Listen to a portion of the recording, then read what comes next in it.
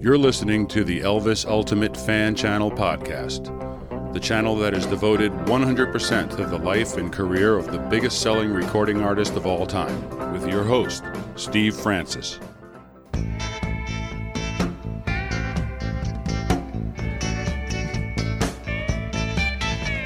I remember as a child I used to hear music that they played, Lord, with a feel. Some call it folk, some call it soul, but people, let me tell you, it was rock and roll. I was raised on rock, got that rhythm. Hello and welcome to Elvis the Ultimate Fan Channel. In this episode, I will be covering the first of two recording sessions Elvis did at the Stax Recording Studio in Memphis. In the summer of 1973, Elvis endured a demanding schedule with a 2-week tour beginning in Mobile, Alabama on June 20th and finally ending on July 3rd in Atlanta, Georgia, after which he flew home to Graceland.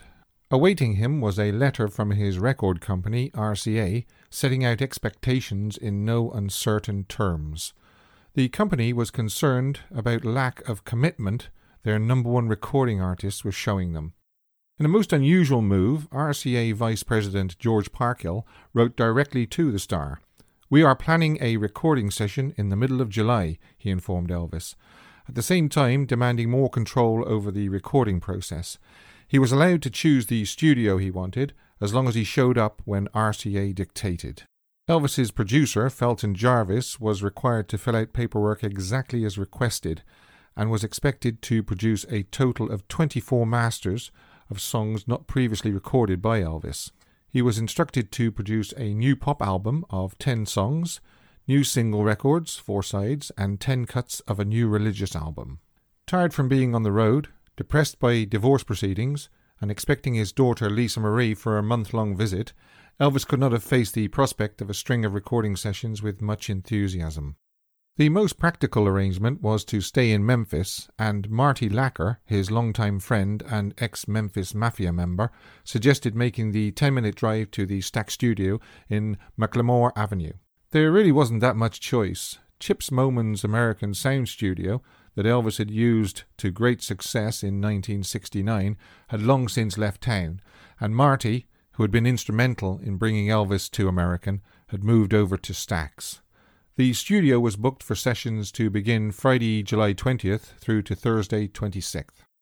The studio personnel were James Burton, Reggie Young, Charlie Hodge on guitars, Bobby Wood piano, on bass was Tommy Cogbill, Ronnie Tutt and Jerry Carrigan doubled up on drums, and Bobby Emmons on organ. Backing vocals were by J.D. Sumner and the Stamps Quartet, female vocals provided by Kathy Westmoreland, Jeannie Green, and the Holiday Sisters, Mary and Ginger. Joining producer Felton Jarvis in the control room was engineer Al Pachuki. Al was disappointed to find that the studio only ran an 8-track mixing desk. RCA had upgraded their studios in Nashville to 16-track in 1970. It was obvious from the start that something was wrong with Elvis. Despite the proximity to Graceland, Elvis failed to show up for the 8 p.m. scheduled start on July 20th. When he finally arrived at 11 o'clock, pianist Bobby Wood, who'd last seen Elvis at the 69 sessions, recalls that he had gained weight. He said, "His eyes were yellow. His skin was yellow. I couldn't believe it was the same guy. He looked totally different." He had Kang Ree, his karate teacher, with him, and they did a karate demonstration in the studio. He left the studio a few hours later, having recorded absolutely nothing. This didn't bode well for the rest of the sessions. He was late again the next night, his speech slurred, and he seemed scarcely awake. Listening to the session tapes, it's evident he had little interest in recording at all. It was suggested to Elvis that they begin with the first of 2 Jerry Lieber Mike Stoller songs that had been selected for the sessions, "If You Don't Come Back." 2 false starts were followed by Elvis serenading everyone with one of his 1961 hits before launching into the third take. La da da da da da da. La da da da da da da. La da da da da.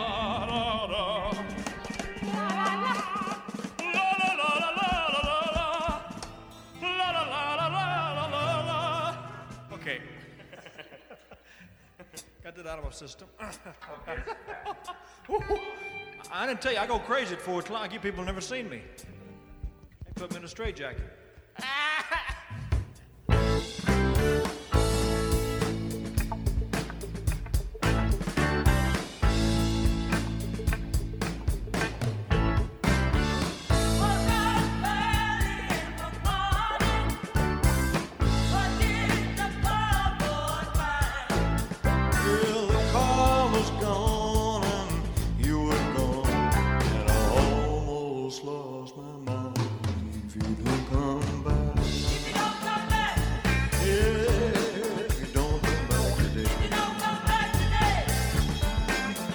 You can call the people at the crazy house and take this crazy man away.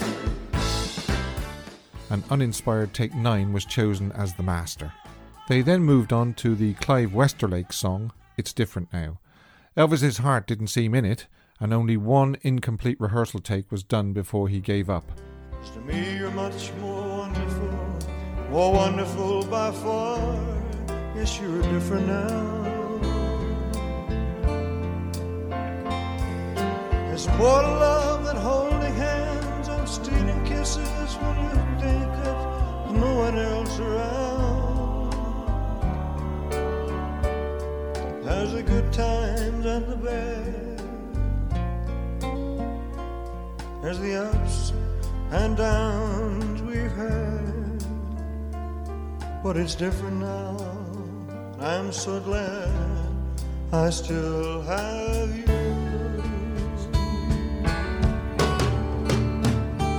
It's such a shame, as it had all the markings of a good recording had he persevered. The highlight of the recording being the beautiful backing vocal by Kathy Westmoreland. There's always something new to see. I look at you, you look at me, and we're so different now.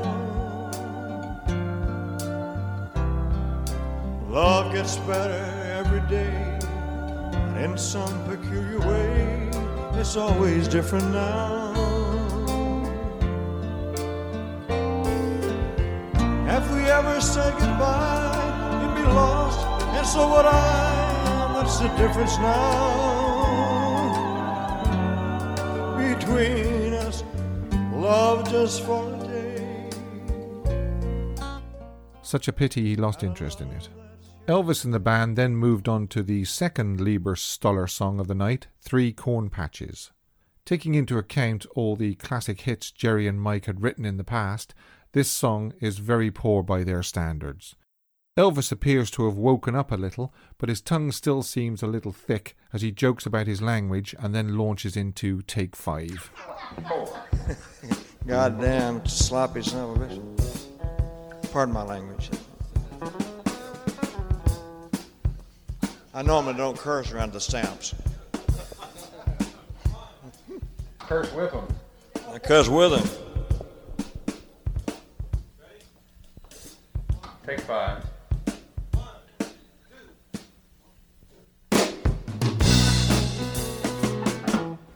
Damn, Ronnie. Lost his mind back there.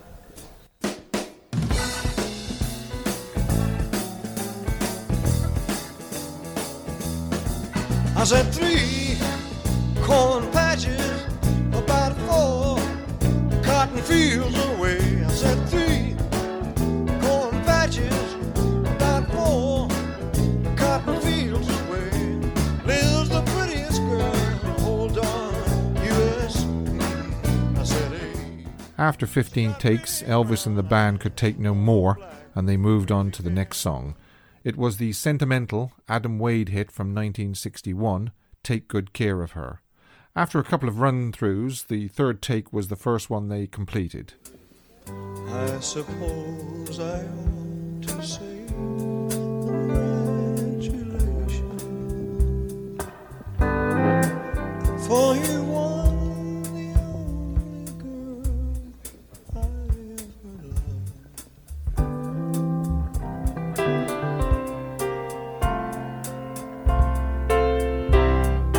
Take good care of her. Okay. There we go.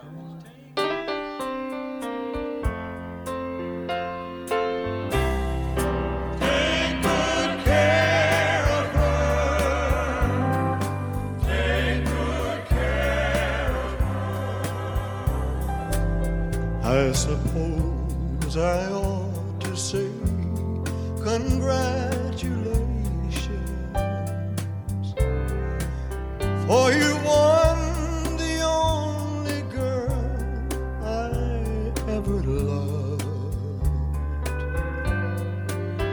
But I heard too much to face the situation. Listening to the playback of Take 3, engineer Al Pachuki heard a buzz on the organ track and the recording process had to be suspended. They resumed recording after the control room had identified the cause of the sound interference, and when they reached take 6, everyone decided that was good enough for a master, and the first night's recording was brought to a close.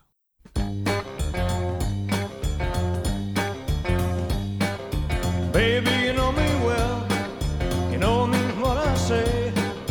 Before I say farewell, I'll give you just another day. You better find out what's happening, find out what's happening before long. If you don't find out what's happening, you're gonna find out that I'm gone now.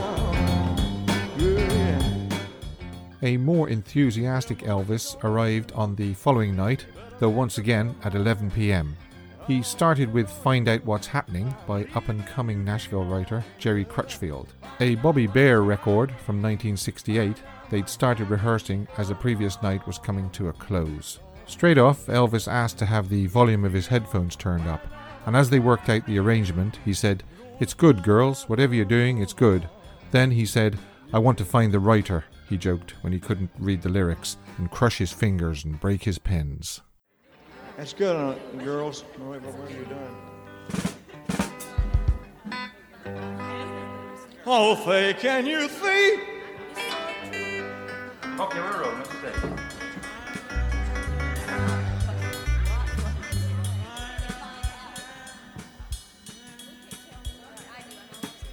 Anytime we're ready.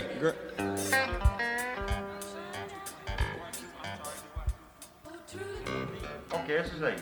Turn it off, Ron.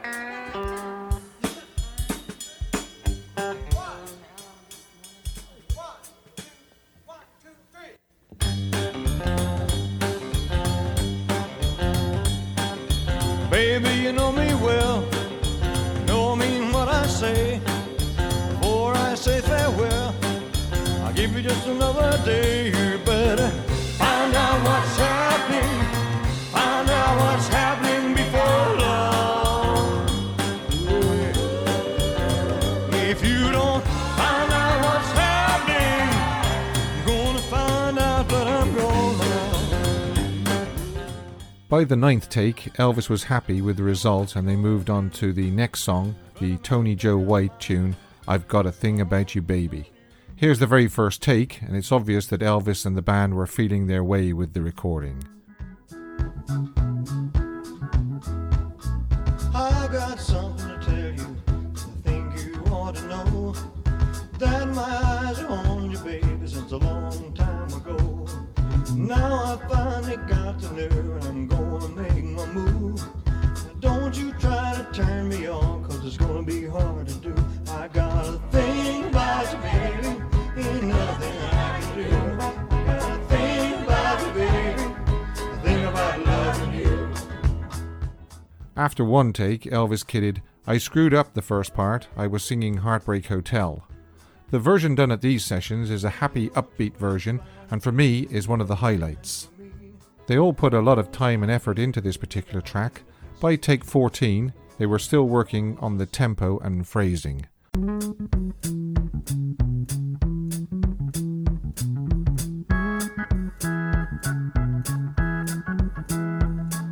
I got something to tell you that I think you ought to know, that my eyes are on you, baby, since a long time ago.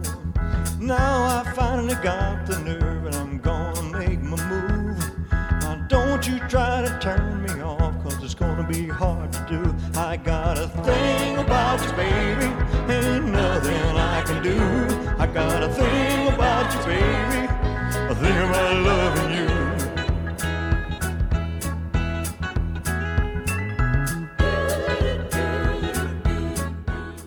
The next take was considered good enough for a master and was set aside for overdubbing at a later date. They followed that up with a cover of the 1960 Roscoe Gordon hit, Just a Little Bit.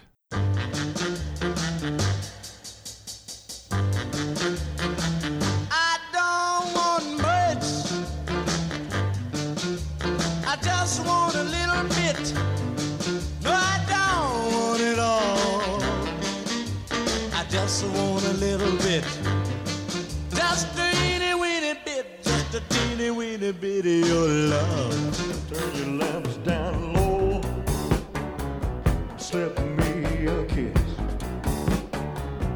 Turn your lights down low,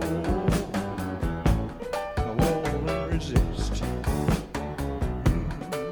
I want a teeny weeny bit, a teeny weeny bit of your love. Elvis and the band were so familiar with this song that after a quick false start they completed the song in just one take. That brought the night's recording to a close at 3 a.m. Monday, July 23rd was the third night's recording and they began work on Raised on Rock at 11 p.m.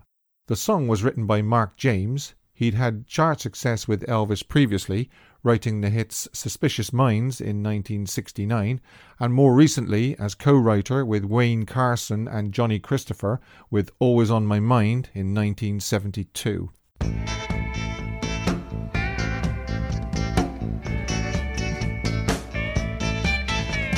I remember as a child I used to hear music that they played, Lord, with a feel. Some call it folk, some call it soul, but people, let me tell you, it was rock and roll.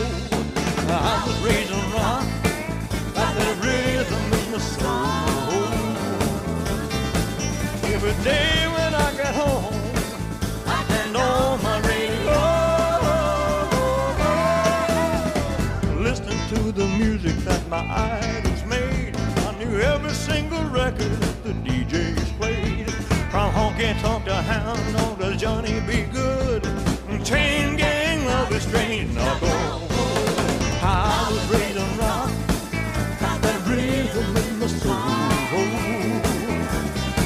I was born to love the beat. Take 10 was used for the master. The highly sentimental song, For Old Time's Sake, came next. Elvis struggled to get a satisfactory takedown. All right, we're rolling. This is 5.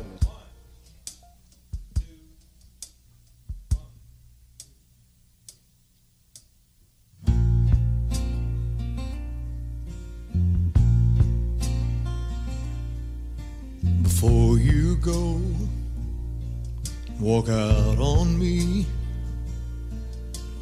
Take a look around and tell me what you see. Here I stand, like an open book. Yes, I'm sorry. 6. Just sit right by me.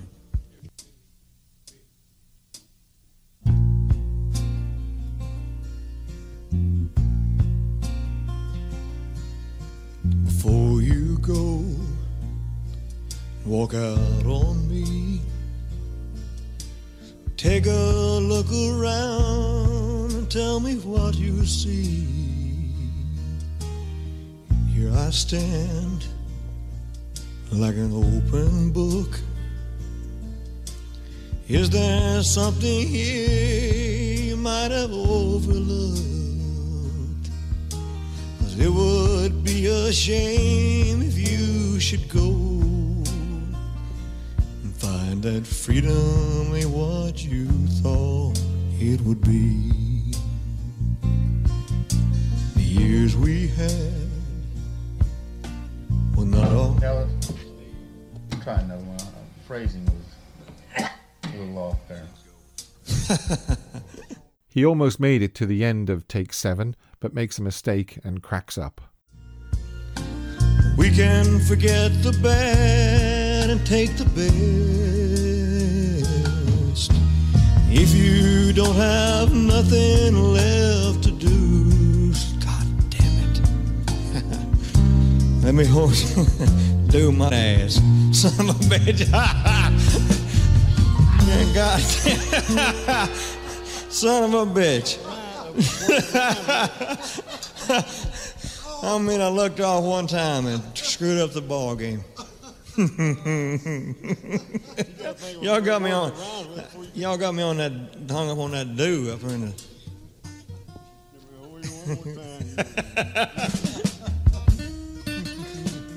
Okay, we're rolling. Take 8, we're rolling, guys. It sounded awful good, man. In there with this. Thank you. If I can get something around with that do, I got it made. You got it. We got to just take. We're rolling on 8. The next take was used for record release. For Old Time's Sake may not rank highly in many people's favourite Elvis songs, but it's a personal favourite of mine, and in my opinion, it's another highlight from these sessions. It was a beautiful way to end the night's recording. Tuesday, July 24th began with a change of recording personnel, as some of the band members' previous engagements prevented them from staying any longer. The replacements were guitar Bobby Manuel, acoustic guitar Johnny Christopher, bass Donald Dunn, and drums Al Jackson. They began with Elvis tackling the Les Reed Barry Mason song Girl of Mine. Engineer Al Pachuki discovered on arriving at the studio that evening that Elvis's favourite hand mic had been either lost or stolen. Take 3 was halted when Felton announced from the control room that they had got a mic pop on the word pillow. On take 4, Elvis finds a novel way of getting around the problem.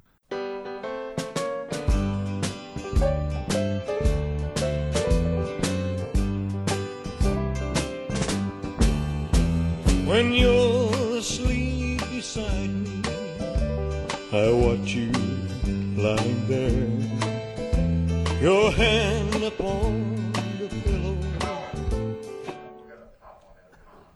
Oh, Lord, how can you say pillow without peeing? Pop it.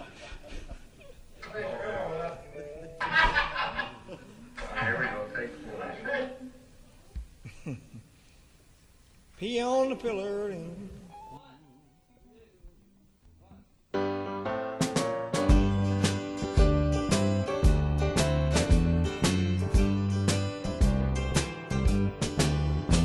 When you're asleep beside me, I watch you lying there, your hand upon the pillow. That stops that shit, doesn't it?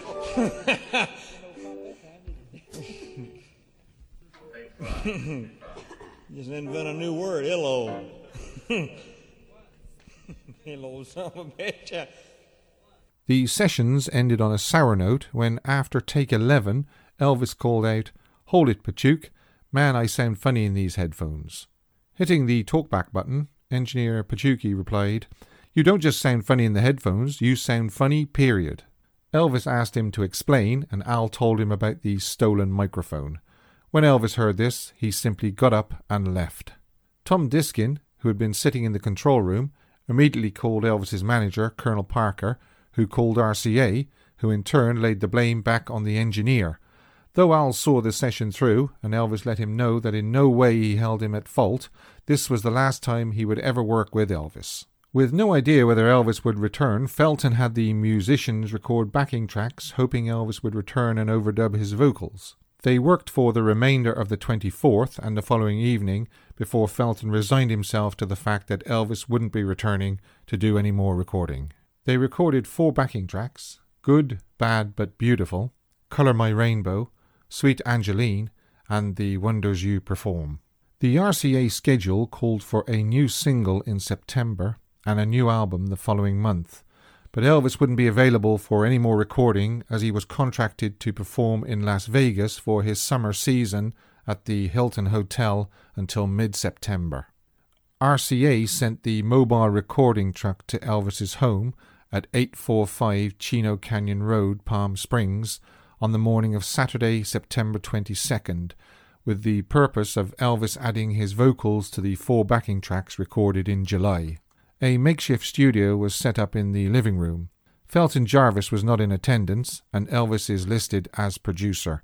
RCA had insisted Elvis pay the session fees himself after walking out on the July sessions. Rick Ruggieri was on engineering duties after Al Pachuki's fall from grace. RCA had arranged for some of Elvis's band members to join the session in the hope that Elvis would feel inspired to record extra material, as the abrupt end to the July sessions had left them short of tracks for release. The band consisted of James Burton on electric guitar, Charlie Hodge on acoustic, Thomas Henley on bass.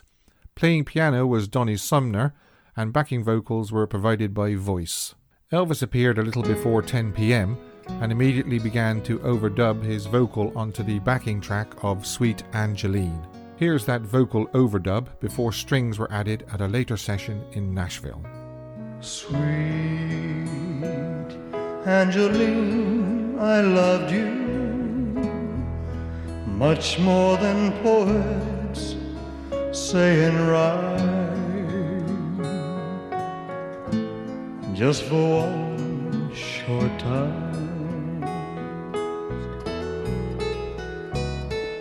sweet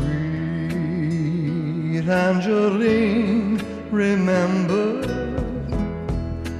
though we've not seen the summer through, I lived only for you.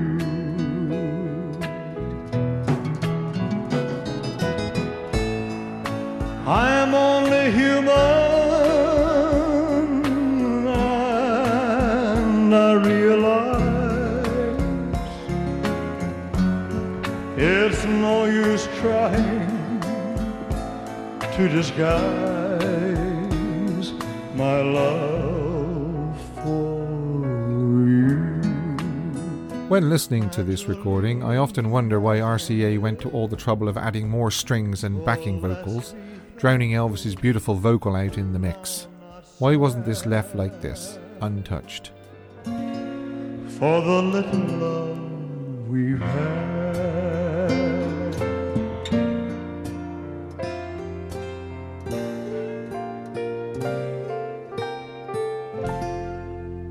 That voice, absolutely fantastic.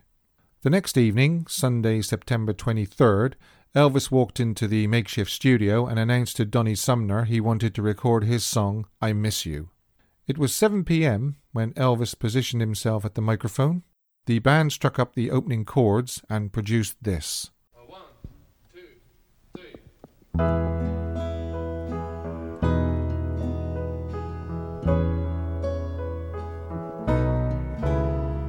still I recall all the good times together, the love we shared, the fun and the laughter.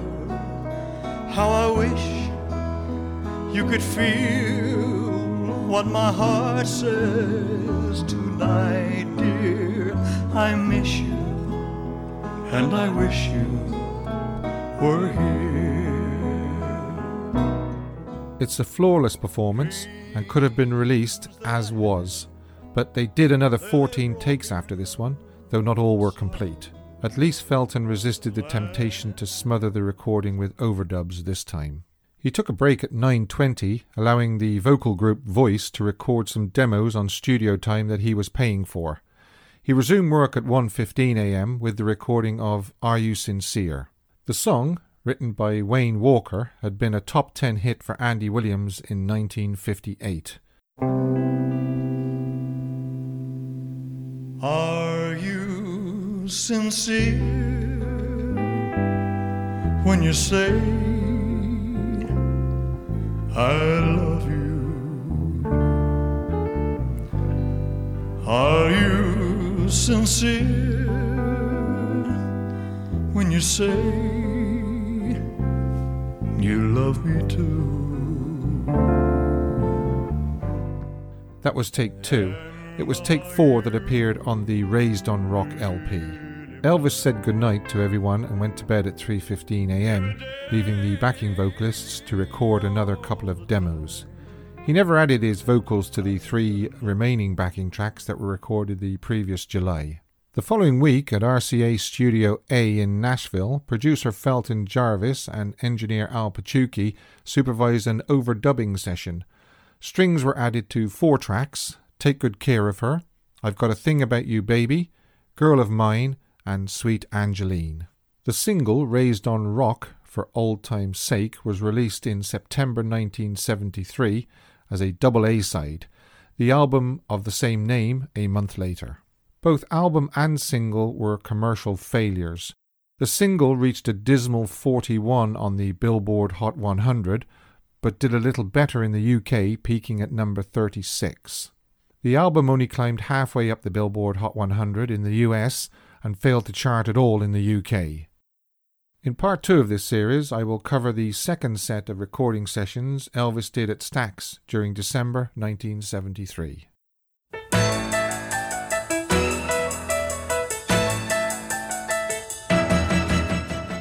All my podcasts are available on all good podcast providers such as Spotify, Apple Podcasts, Podbean, Google Podcasts, Stitcher, and iHeartRadio, to name just a few. You can contact me via email at elvistheultimatefanchannel@gmail.com. You can also find me on YouTube, Facebook, and Twitter.